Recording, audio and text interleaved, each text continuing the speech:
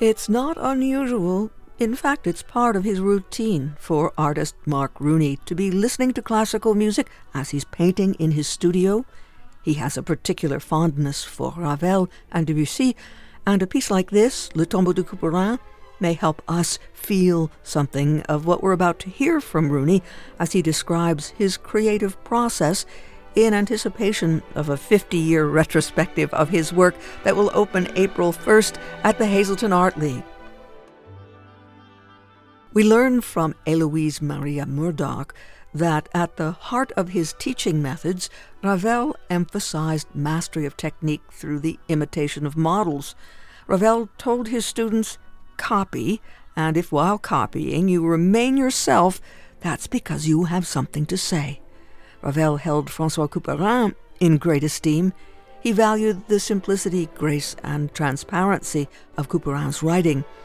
In 1914, Ravel wrote a transcription of a Forlan by Couperin, and within a few months of imitating this model, the composer began work on an entire French suite that included a Forlan of his own, in Ravel's own voice. And as Mark Rooney describes the way he came to develop his own voice as a painter, he too was drawn to the work of an earlier master, in this case Jasper Johns. He embraced Johns' approach to painting, making it, of course, his very own. We know, too, Ravel always valued the world of childhood, innocence, and delight. Think of Mother Goose.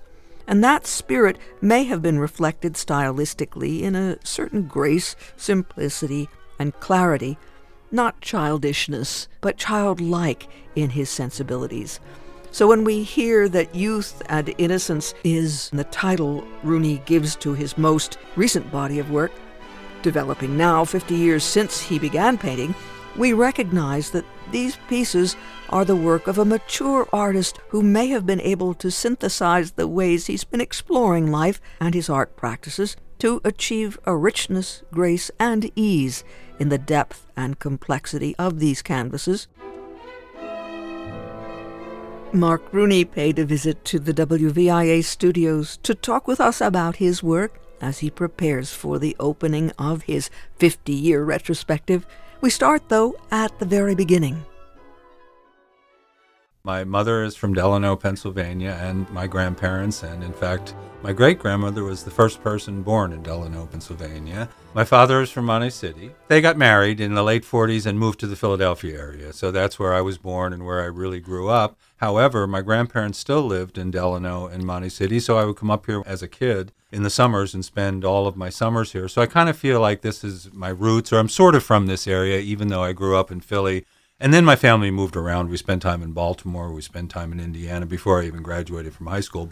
As far as making art, yes, I was one of those who started when I was a kid. I don't have it. I left it with my first girlfriend years ago, but my first body of work, and this was when I was maybe 5 or 6, I don't remember, but a young child. My father would get his shirts back from the dry cleaner, and they would come with a piece of cardboard in the shirt. And so I wish I had this body of work. But I started doing what a lot of kids do, copying cartoons. So I copied Beetle Bailey and Huckleberry Hound and all of that. And I got a lot of praise, you know. I don't know if it's genetic or not. Everything's genetic. There's no other artists in my family, and I often wonder about that. I want to look back, you know. Part of my family is German, but a lot of it is Irish. So I'm thinking back in 17-something, there's some Irish relative who was an artist. I don't know, because no one else in my immediate family was an artist, but I got a lot of encouragement. People looked at, oh, yeah, that's really talented. And so when you get encouragement, you kind of keep it up. My mother encouraged me a lot. She was happy that I was an artist, so she bought me all of these art kits when I was a kid. One I still remember, it's still around, but there was an art kit by a guy named John Nagy, and it was very sophisticated. And this was when I was a child, but it came in a box. And you would get a booklet and a piece of charcoal and some other materials, and he would teach you how to do things that I still teach at Penn State or in my art classes. One funny thing about that, though, just to kind of date myself, now when you use charcoal, you spray it with what's called fixative when you're finished. But the fixative that came in the John Nagy kit, you had to blow through an atomizer. It was before, aerosol cans. But then I just kept up art all through growing up. I was a child of the 60s. So when I was in junior high, I was doing portraits of the Beatles and all. I've always done art. I've always been kind of known as an artist. I never thought you could pursue art as a career.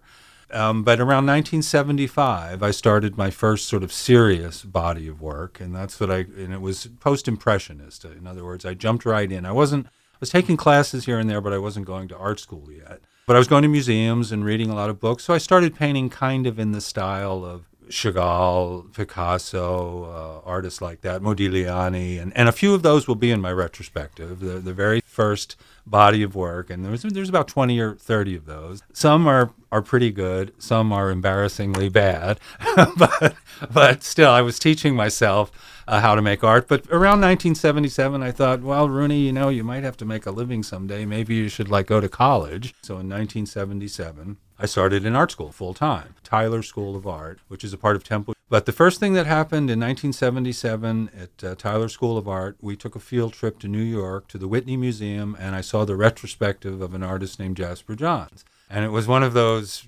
life-changing moments. I immediately went back to art school, stopped the post-impressionist work completely, and began kind of imitating Jasper Johns to a certain extent. And then I kind of made it my own. But yeah, that's the story of my art career. And then I went to graduate school, got my master's degree from Maryland Institute in Baltimore. And then I moved permanently to Washington, D.C., and started a painting career and a teaching career. And I've been doing both things ever since, right up to this time. And it's wonderful to know that you have a time when you can reflect, because I think it's hard in any society which is so nonstop to just say, if I had to look back, what are those key canvases that I'd like people to see? Even if it's maybe not the best, but it was a pivotal one for me. Oh, absolutely. I'm very thrilled to be having a retrospective. It's what all artists want to have. And I'm just going to plug the Hazleton Art League here a little bit. They have a new building at Broad and Laurel in Hazleton. It's an old bank that they totally refinished. And so they have classes, et cetera, there. But their gallery space rivals spaces I've seen in Paris and New York. It's an absolutely beautiful space. It's huge. It'll be a retrospective from 1975 up until last month. And apropos of what you said, Eric, I can't wait, even as an artist, just to see all of the different periods kind of lined up and how my work has changed. And if you come and see the show, and this is what I expect to see myself, the style of my work has changed quite a bit over the years. I've been painting almost 50 years. That's really hard for me to believe. But the style has changed on the surface, the way they look, considerably. I do believe there's a continuity, though, of thought that, runs through all of the work. So there'll be a little bit of work from all of the different periods that I've been involved in. And I want to say that I feel so lucky because my muse has never deserted me. For almost 50 years, I just feel lucky about this. I've never once gone into the studio and said, what am I going to paint today? Or I've never had the equivalent of writer's block, that it all just flows. If anything, I wish I had more time to keep up with all of the ideas I have. So it'll be thrilling, even for me, to see all of the work lined up in a beautiful art space and sort of, go through all of the work that I've done. I'm going to give an artist talk on Sunday, April 3rd at 1 o'clock. So if you come, I'll give a tour of the work. But even more important, I'll be there to answer questions and take observations from other people, because that's thrilling for the artist. It's Marcel Duchamp who this saying is attributed to. I don't know if he really said it, but someone said the viewer completes the picture. So with my art, there are specific intentions that I'm trying to get across, but I like to leave it open enough that everyone else can see what they see, and I love to hear what other people see. So if you come on Sunday for the artist talk, that's what it'll be. I'll discuss the work, but I'll be happy to take questions and to hear what other people think about the work too. Even though your work has changed a good deal over the decades, you say there's an underlying continuity, perhaps. One of the things we notice as viewers is that you were using symbols in your early work, crosses, for example, the cross, and there are symbols in your current body of work. As an example, in the images that you sent to me, is there a Madonna figure there? Oh, I love painting Mary. Yeah, there's several Madonnas. This is a modern-looking woman, and she has lilies, and anytime we see lilies and a woman in blue, we can think of the iconography and the tradition of the Madonna in painting. A dark-haired woman, and she takes up much of the canvas. That's probably some of the newer work. Back to the crosses and all of that, the way I explain that is you can take the boy out of the Catholic Church, but you can't take the Catholic Church out of the boy. And I was very conflicted about that because the Rooney side of the family was not just Catholic, but like very strict Irish Catholic. And I saw the effect that had on my father, et cetera. So that's sort of one of the issues I'm working through. I have actually painted Mary for whatever reason, just because that's one symbol that I kind of like, purity and what have you. There are doves flying. Oh, welcome to my garden. And there's a skull. Yep. Yeah, okay. Well, that's not meant to necessarily be a Madonna. Again, the viewer completes the picture. You can see it that way. And some of my work is very overtly symbolic. A lot of it is subconsciously symbolic, where I'm free associating things. And that's my latest body of work. And so it wasn't meant to be a Madonna. I'm kind of a surrealist, meaning I tell stories, but I don't want them to be too. I don't think art should be like a joke. You tell the punchline and, oh, I get it, and then you walk away. I like there to be sort of a mystery, even when I'm making it. But that particular work that's work that I started in 2018, and that work very specifically is abstract expressionism. At heart, that's what I do in a way, and I love Jackson Pollock, and I love explaining Jackson Pollock. I guess that explaining is not the right word, but a lot of people are dubious about work like that, so I love to, explain how he did his work, and no, your kid couldn't do it or what have you. I just love Jackson Pollock, and what I love about Jackson Pollock is this same thing, he got it from jazz music, and it is the improvisation that when you start a picture, you don't know where it's going to go. The way leads on to way. The picture takes itself. So that's what I got from abstract expressionism. But I'm also a realist. As I said, I taught figure drawing for many years, so I'm kind of drawn to realistic painting also. And I've always kind of done that, but that particular series that I started in 2018, what I would do is I would make a ground. And I've done this for years, but I would have paper, I would use it as a drop cloth. So while I'm painting, things would be dripping and spilling, and then sometimes when they'd spill, I'd manipulate them a little bit. So this is the way I made those works and other works. I'd have this drop cloth that was largely accidental, but not completely. So I'd finish one piece, and then I would pick this piece up, and that would be my ground for the next piece. And they were on paper. So I would put the ground, I would glue it I make wooden supports. So I would glue, and some of these are pretty large, 48 by 48. So I would glue this abstract expressionist ground to a support. And so I look at this ground, and then the ground suggests things. And it's totally abstract. It suggests things meaning a mood. Is it frenzied? Is it calm? The composition. Oh, well, here I like this abstract part, but there's a big gap here. So that's where I'm going to put the figurative part. So I start with the ground in this last series that I've been working on since 2018. I start with the ground. And then, though, I try and paint as realistically as I can on this ground. And the realism I'm getting better at. I confess to being more of an abstract expressionist than a realist. And I don't aspire to trompe-l'oeil Renaissance painting, but I'm more involved in the realism part. And back to your original question of how you choose materials, of course, if you're painting realistically, every artist knows oil paint is your friend. And it's your friend because you can blend and get subtle effects that you can't get with other paint because of the drying time and all of that. Now, I paint the figures. I wish I could hire models, but I can't afford it. So I collect photographs. And this is all part of the work, too, because I collect photographs from different sources. Sometimes friends post selfies on Facebook, and I ask them if I can use it in my work. And I tell this to my students, too. If you're trying to paint a realistic picture, best case scenario, you have a model. So this is what I teach in my drawing class. I set up a still life. We look at it, and they try and draw from it. So best case scenario, with realism, you have an actual model. And that's how all the Renaissance artists did it. A lot of people are misled into thinking they did all this from memory, but they all, like Caravaggio is quoted as saying, I never painted a stroke without the model in front of me. So if you see a big horse in a Caravaggio painting, he had a horse in his studio or what have you. So with the realism part on the work I'm working on now, and I never copy photographs. I use them as sources, but the first step is finding a realistic photograph, one that is good enough that I can look at and paint,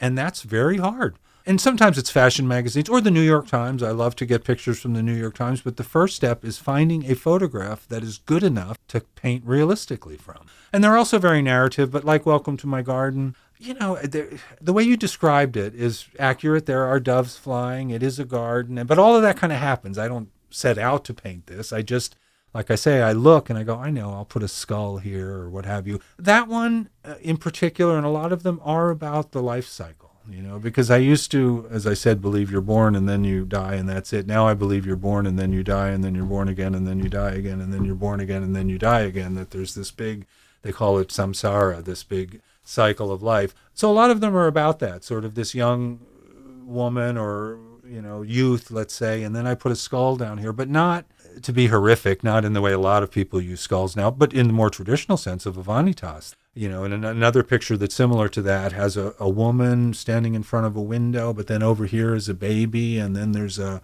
skull down here. So a lot of them are kind of about this cycle of life, from birth, death, rebirth, etc. And so that's how I would describe that particular picture. But again, I don't think about these things before I start painting.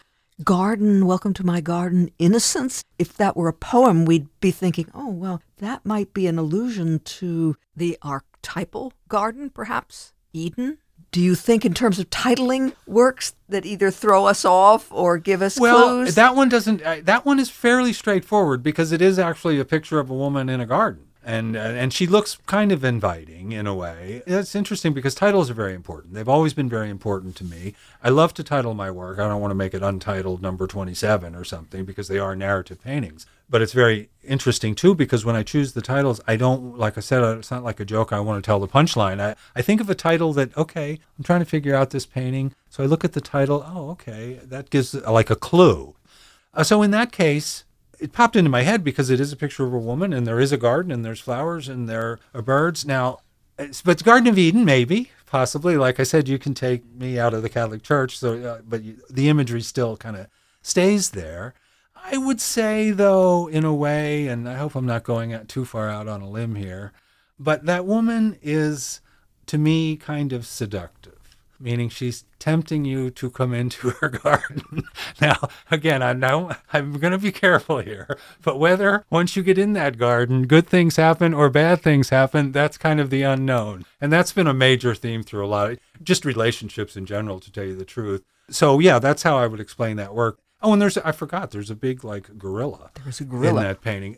So as far as Welcome to My Garden, you have to decide whether this is a good invitation or not, and you'll find out after you get in the garden, I guess. And I also do mean garden is like life itself, in a way, like welcome to my space almost, or something like that. Now, as far as the gorilla, the general theme in terms of the imagery in a lot of the recent work, I use three main themes: people, animals, and nature. Plants of various kinds, flowers, trees, etc. Now, that's kind of maybe obvious in a way, but there is an ecological statement there. So like that gorilla that I just thought of, I fell in love with this gorilla. And I painted him a couple of times because he looks so, I don't want to say human, but so alive and welcoming. So what I'm getting at is I like to include animals because I almost have a new relationship with animals.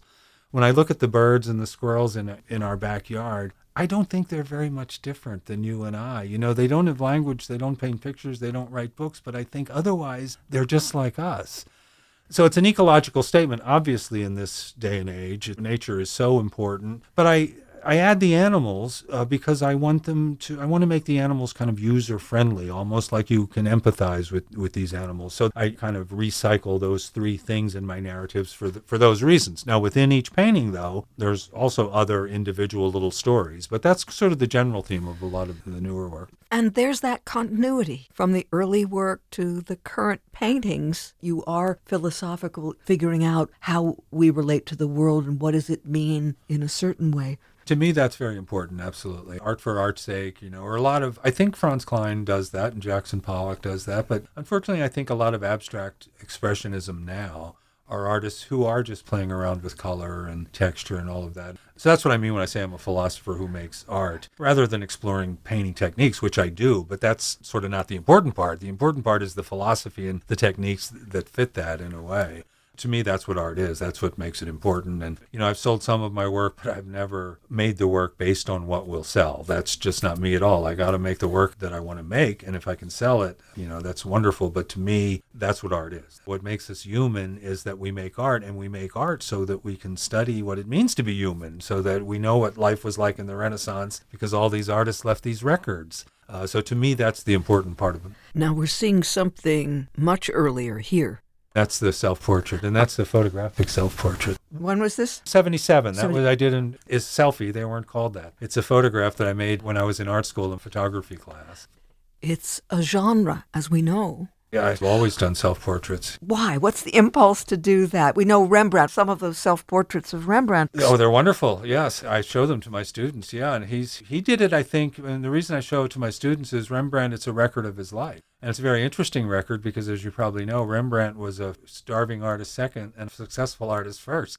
So when you see the young self-portraits, he's like the golden boy. He's on top of the world with his wife Saskia and their son Titus, et cetera, et cetera. I love to tell this story because it's all in the self-portraits. Then over time, he fell out of favor. True story.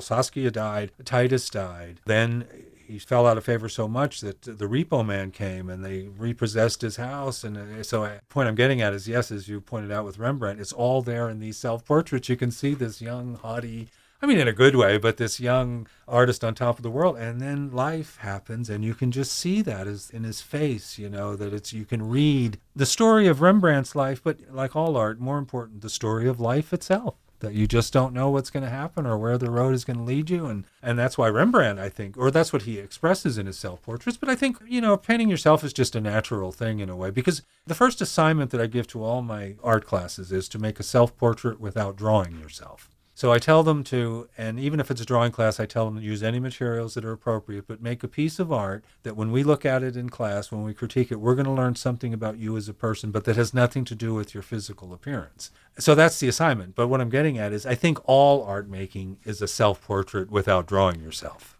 Your Facebook page is a self-portrait without drawing yourself.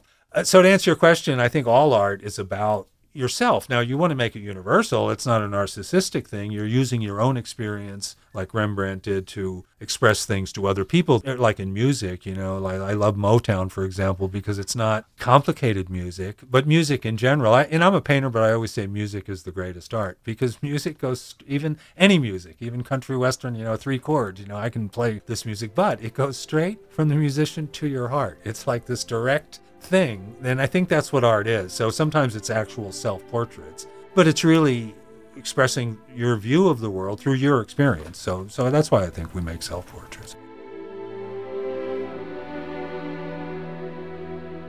Mark Charles Rooney, artist and educator, speaking with us about his work in anticipation of the opening of the retrospective exhibition Paintings 1975 through 2022 at the Hazleton Art League, April 1st through April 24th, with an opening reception on Friday, April 1st, from 6 to 9 p.m., Hazleton Art League at the Hayden Family Center for the Arts, 31 West Broad Street in Hazleton. And there will also be a coffee talk on Sunday, the 3rd of April, at the gallery at 1 o'clock, where he will talk about the work on display and give a tour. It is a retrospective exhibition, Paintings 1975 through 2022, Mark Charles Rooney, 50 years. Hazleton Art League at the Hayden Family Center for the Arts, 31 West Broad Street in Hazleton, from April 1st through the 24th, with an opening reception Friday, April 1st from 6 to 9 p.m., and then a coffee talk on Sunday, April 3rd, at the gallery at 1 o'clock, with a talk and a gallery tour. For more information on the web, hazletonsartleague.org. So Hazleton is plural, hazletonsartleague.org.